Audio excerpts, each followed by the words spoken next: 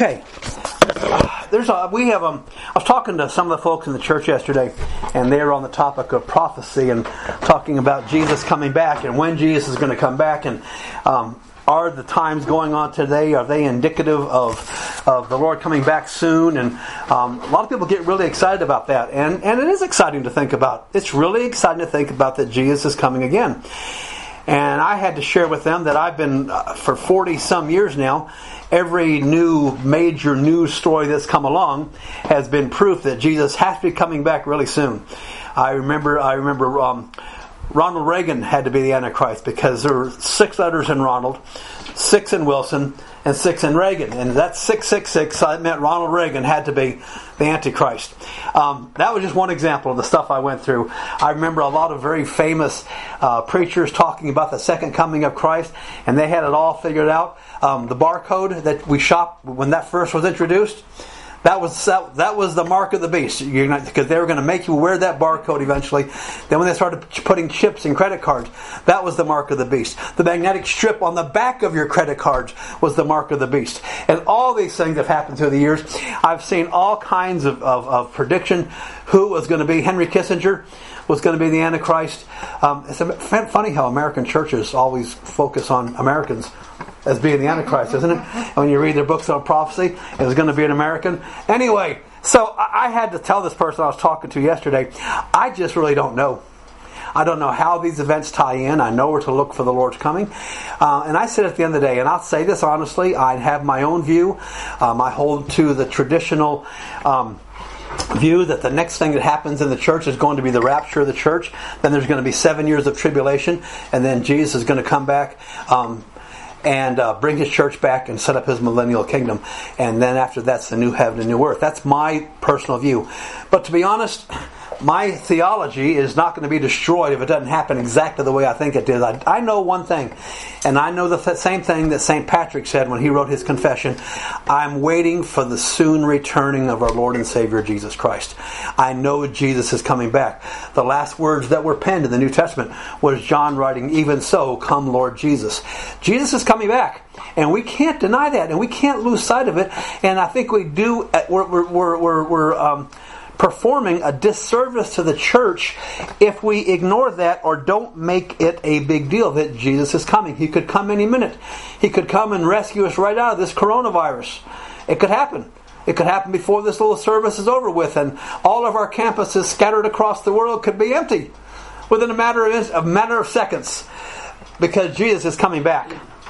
But I want to look at something this morning. I'm looking at a whole different perspective, and so if Jesus is coming back, and He is, since Jesus is coming back, what are we supposed to do about it? And that's been a challenge to me. And I don't know when I first heard this message or this concept. There's some things that, if you would, look at 1 Thessalonians. I want you to go back to chapter 4 of 1 Thessalonians. I'm going to read a passage of Scripture. We're going to see how far we get today.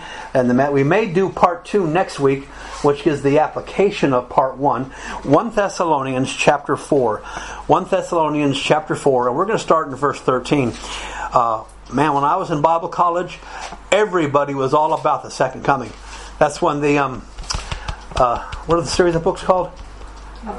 Left Behind books were all done. There are all kinds of movies made about the second coming. Amazing story. That was the hype, and I remember those days well. And so this passage of Scripture was one of the first ones I learned. I heard it preached on many times. But Paul's writing to the church at Thessalonica, and there was a lie going around that Jesus had already come, and they'd been left behind, and they were stuck. And all kinds of crazy false doctrine crept into the early church. But starting in 1 Thessalonians chapter 4, verse 13, he said, "But I do not want you to be ignorant, brethren, concerning them which have fallen asleep." They didn't know what had happened to the dead, their brothers and sisters in Christ who had died. "Lest you sorrow as others who have no hope. For if we believe that Jesus died and rose again, even so God will bring with Him those who sleep in Jesus." He's starting to talk about the coming of Christ. "For this we say unto you by the word of the Lord, that we who are alive and remain until the coming of the Lord will by no means prevent or precede those who are asleep, or stop those who are asleep, or get in the way of those who are asleep or dead. For the Lord Himself will descend from heaven with a shout, with the voice of the archangel, and with the trumpet of God, and the dead in Christ will rise first, and we who are alive and remain shall be caught up together with them in the clouds to meet the Lord in the air, and thus we will always be with the Lord. Therefore comfort one another with these words. There's great comfort that Jesus is coming, and I believe it could happen any second. I don't think anything stands between today and the coming of Jesus Christ. 1 Corinthians or 1 Corinthians talks about how it'll, in an instant, in the blink of an eye, we shall all be changed, and the Lord will descend. And so we have that to look forward to. Now, so what do we do about that? And the thing we need to do, so a lot of people spend a lot of time talking about this Antichrist and this symbol of the coming of Jesus, and this is a sign of the end times, and all the wars and the pestilences and the earthquakes, and now that we have Facebook, every incident in the possible is a sure indication that Jesus Christ is coming again. But I want you to see what Paul wrote. Paul wrote to the Thessalonians. I found this fascinating about these times, and we're told to look for the signs of His coming, to watch for those, to be alert, be aware.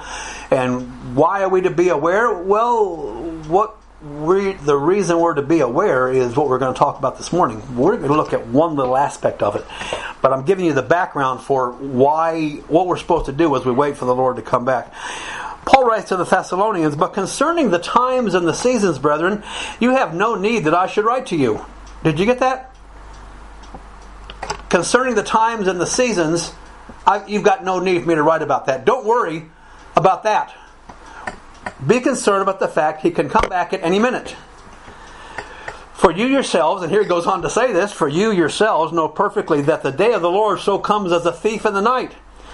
For when they say peace and safety, then sudden destruction comes upon them, as labor pains upon a pregnant woman, and they shall not escape.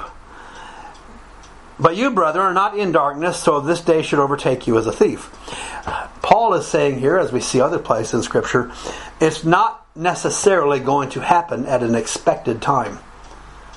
And that goes with signs, and that the whole reason we do this is because we don't need to know the exact moment. Why do we not need to know the exact moment? Pretty obvious, isn't it? We'd only live for Christ for the moment. If we knew He was coming back, oh my goodness, Jesus is coming back on July the 1st. So June 28th, we'd start getting ready for Jesus to come back. Wouldn't we? Wouldn't that be our nature? Yeah. I remember my dad was in Vietnam. My dad spent 3 tours in Vietnam. And Mom did a wonderful job taking care of us while Dad was away. But all of a sudden, he called us. We thought he was in Vietnam, and he phoned us from the airport in Nashville, which was then about a 3-hour drive from Huntsville. He said, "I'm going to be home in about 3 hours."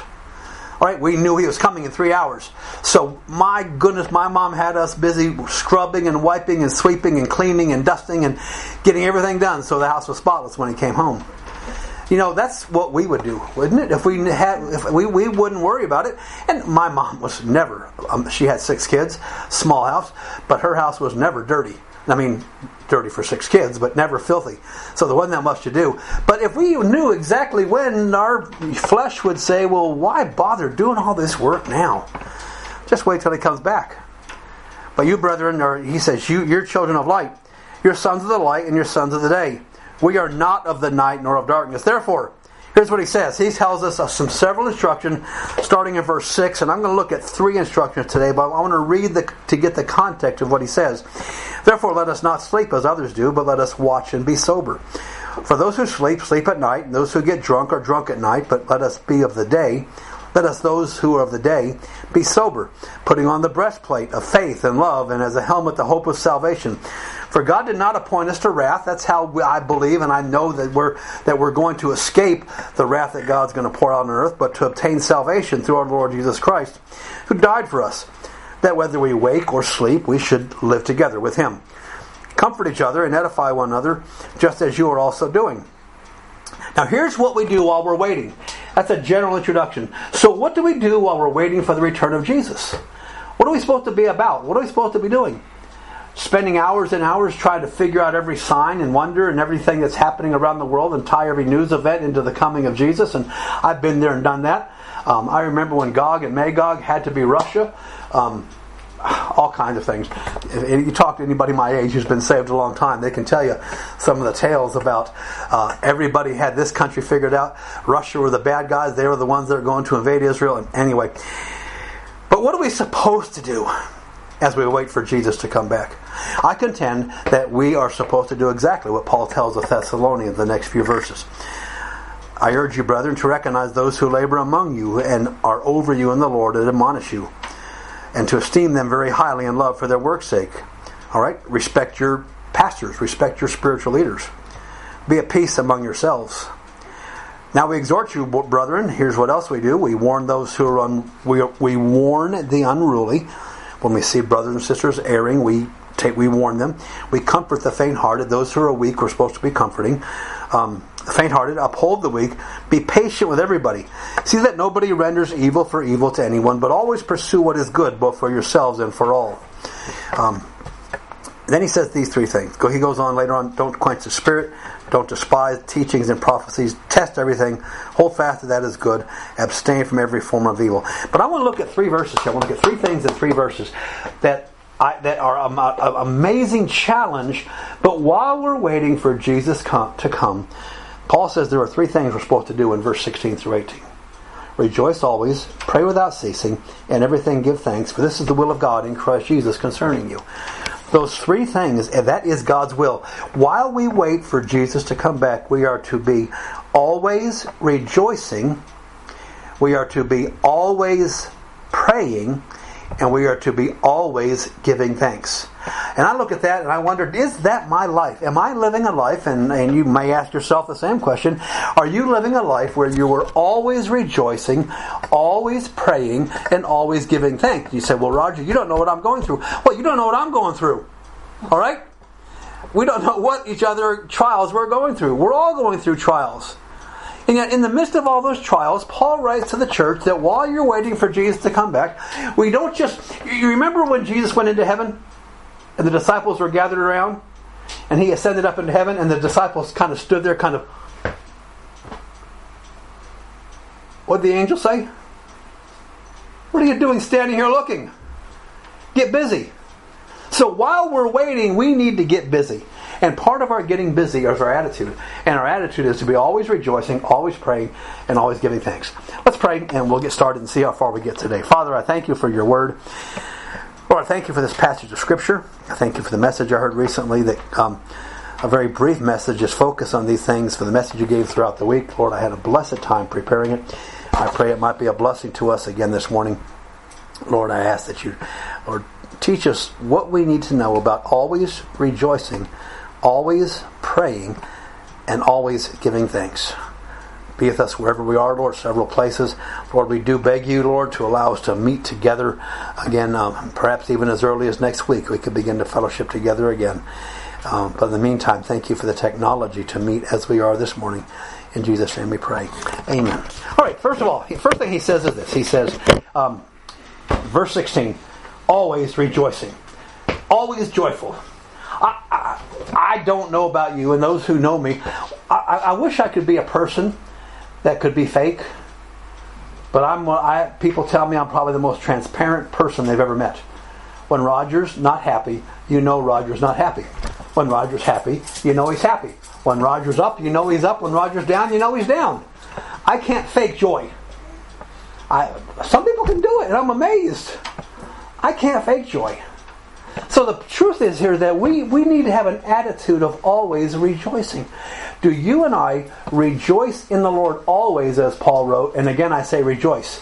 One of the first choruses I've learned as a believer was a simple little chorus that went, rejoice in the Lord always. And again, I say rejoice. Rejoice in the Lord always. And again, I say rejoice. Rejoice, rejoice. And again, I say rejoice. Rejoice, rejoice. And again, I say rejoice. Rejoice in the Lord always. And again, I say rejoice. All right?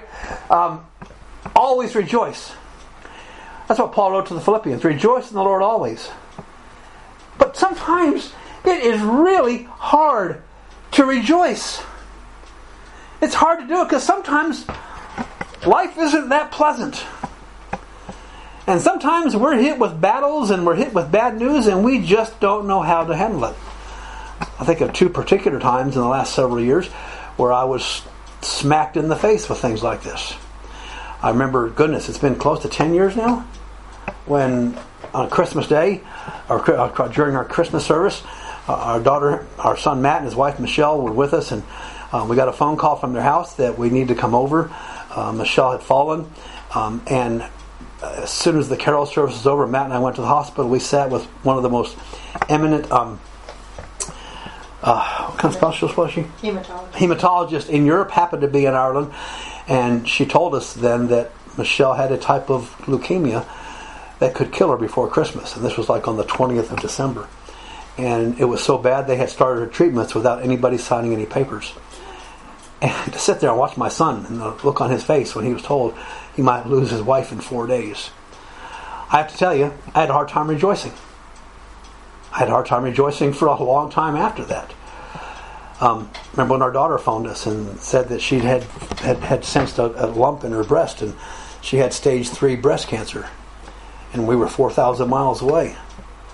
How do you rejoice in those times? How do you rejoice when you lose a job? How do you rejoice when you have family struggles? How do you rejoice when your family's falling apart?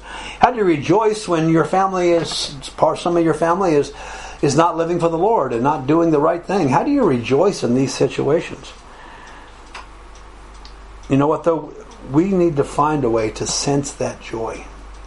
How do we rejoice? Nehemiah chapter 8 verse 10 said, "The joy of the Lord is our strength." If we're not walking in the joy of the Lord, we're not going to be strong enough to serve God, because our lack of joy is going to drag us down so we can't serve God. We have to be living these joyful life, or our lives are going to be our lives are going to be a disaster. We can't serve God without joy. We rejoice in the good times.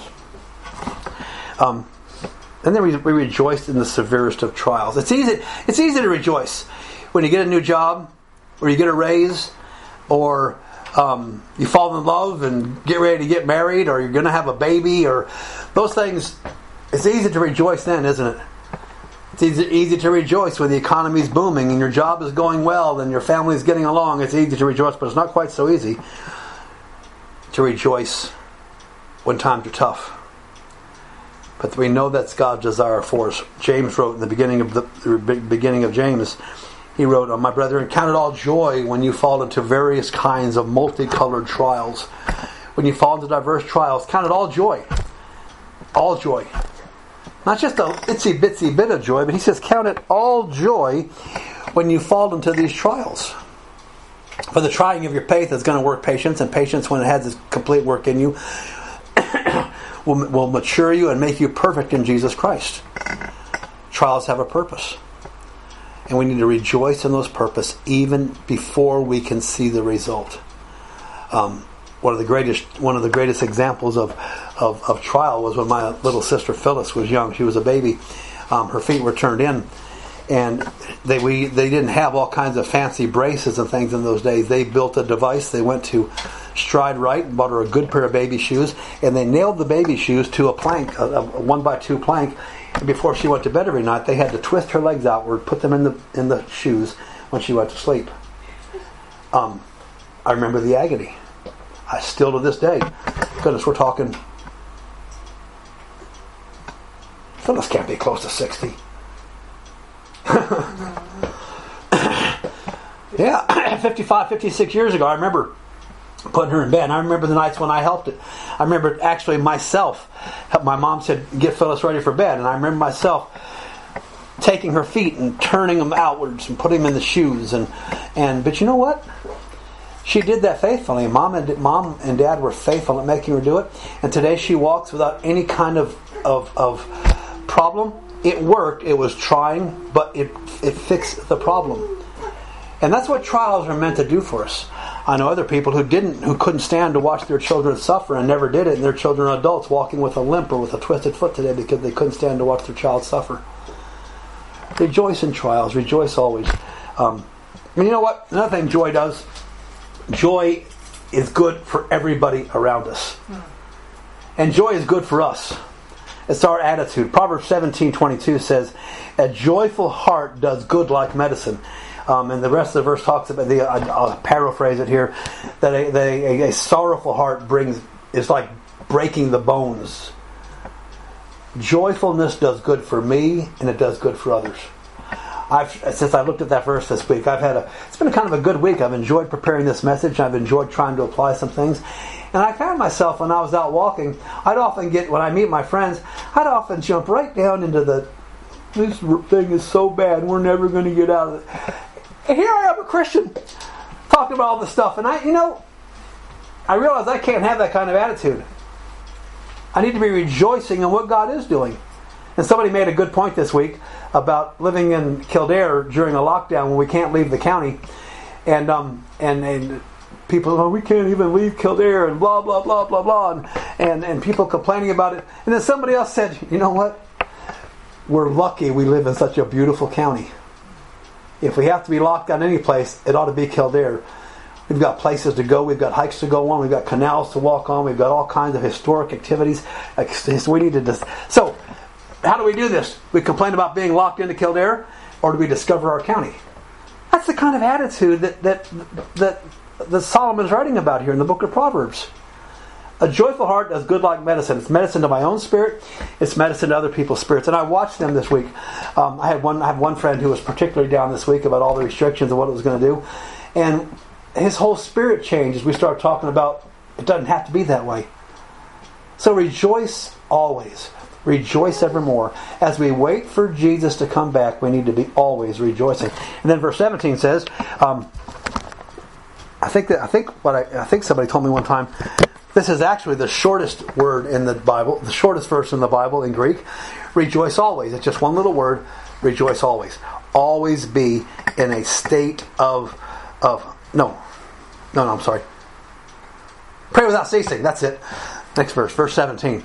Rejoice evermore. I don't know Greek, but pray without ceasing is supposed to be the shortest verse in the Greek Bible. What does it mean to pray without ceasing? We used to joke about that. Pray without ceasing. So what does it mean? When I go for a walk, I've got my eyes closed and I'm praying and I'm bumping into stuff. We can't always be praying. Literally. I mean physically. It's impossible. I shouldn't be praying necessarily like kind of direct, our God and Heavenly Father kind of prayer when I'm driving down the motorway. Okay?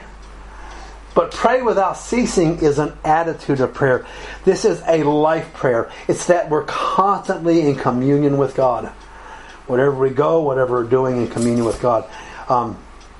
It's the answer to our worries and our fears. Philippians chapter 4, verse 6 and 7 says this.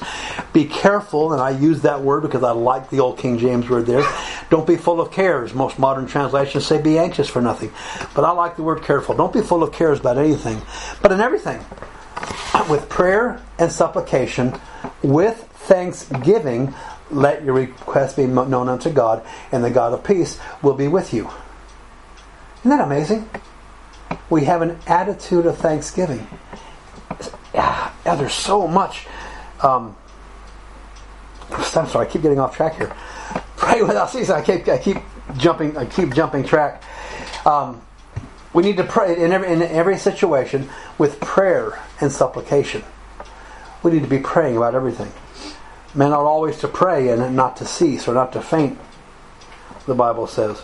Prayer without ceasing says that we keep on praying and praying and praying and praying and praying. We don't give up. It's like the woman at the table who was praying to Jesus and using the example of dogs at the foot of the table, and eventually you're going to toss them some scraps, and that's all she was asking, and Jesus blessed her because of her persistence in praying.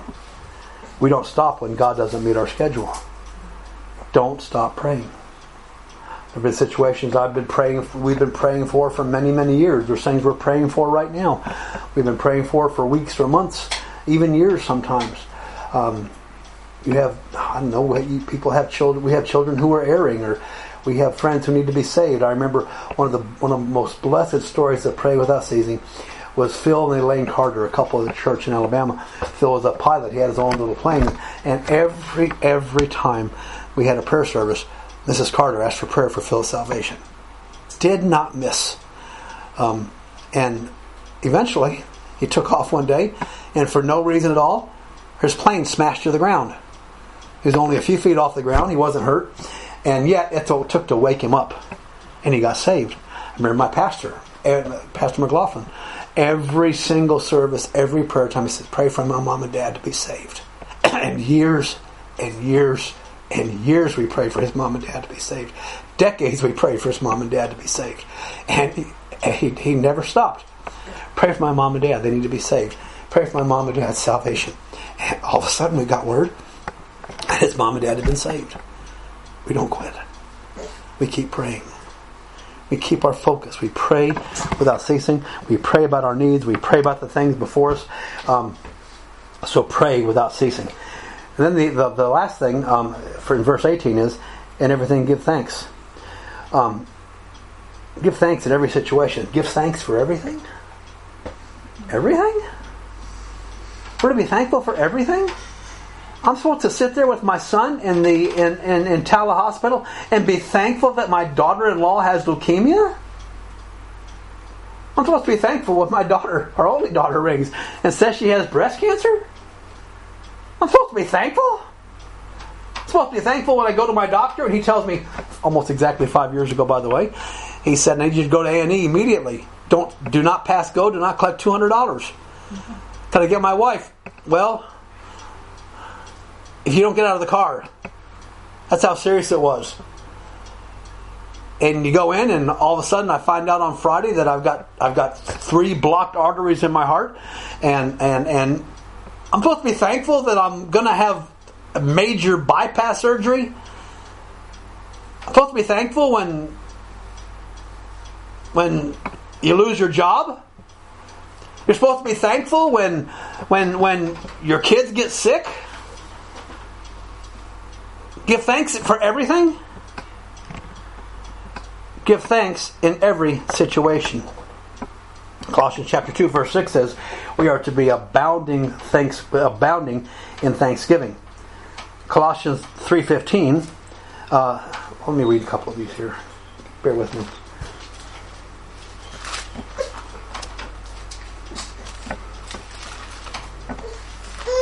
Hold on 1 second. Colossians chapter 3 verse 15. Okay, there. Colossians 3:15.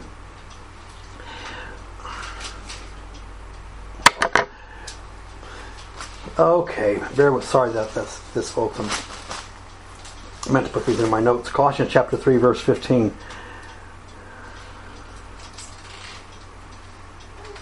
And let the peace of God rule in your hearts, and to which you are also called in one body, and be thankful. God expects His children to be thankful children. I want you to read one more, Ephesians chapter 5, verse 3 and 4. Ephesians 5, verse 3 and 4. Talk about a challenge here. No, that's not right.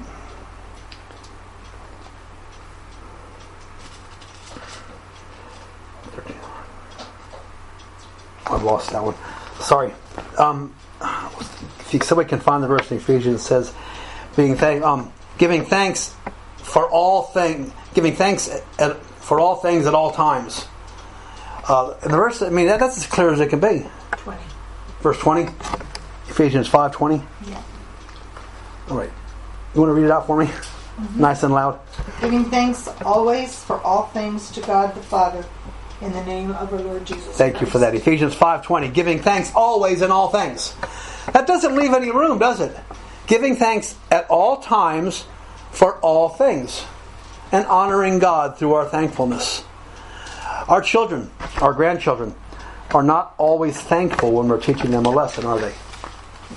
They gripe, they complain. Oh, there it is. I'm sorry, I found it. It's right there. Ephesians 5:20. It's God's will that we give thanks. That we give thanks always and all things. There's Philippians chapter 4, verse 6 and 7. Always in prayer and supplication with thanksgiving, let your requests be known unto God. Now, I was talking about our children and our grandchildren. They don't understand when we tell them when they're very young why they can or why they cannot do something. All they think about is what they want to do. Isn't that right?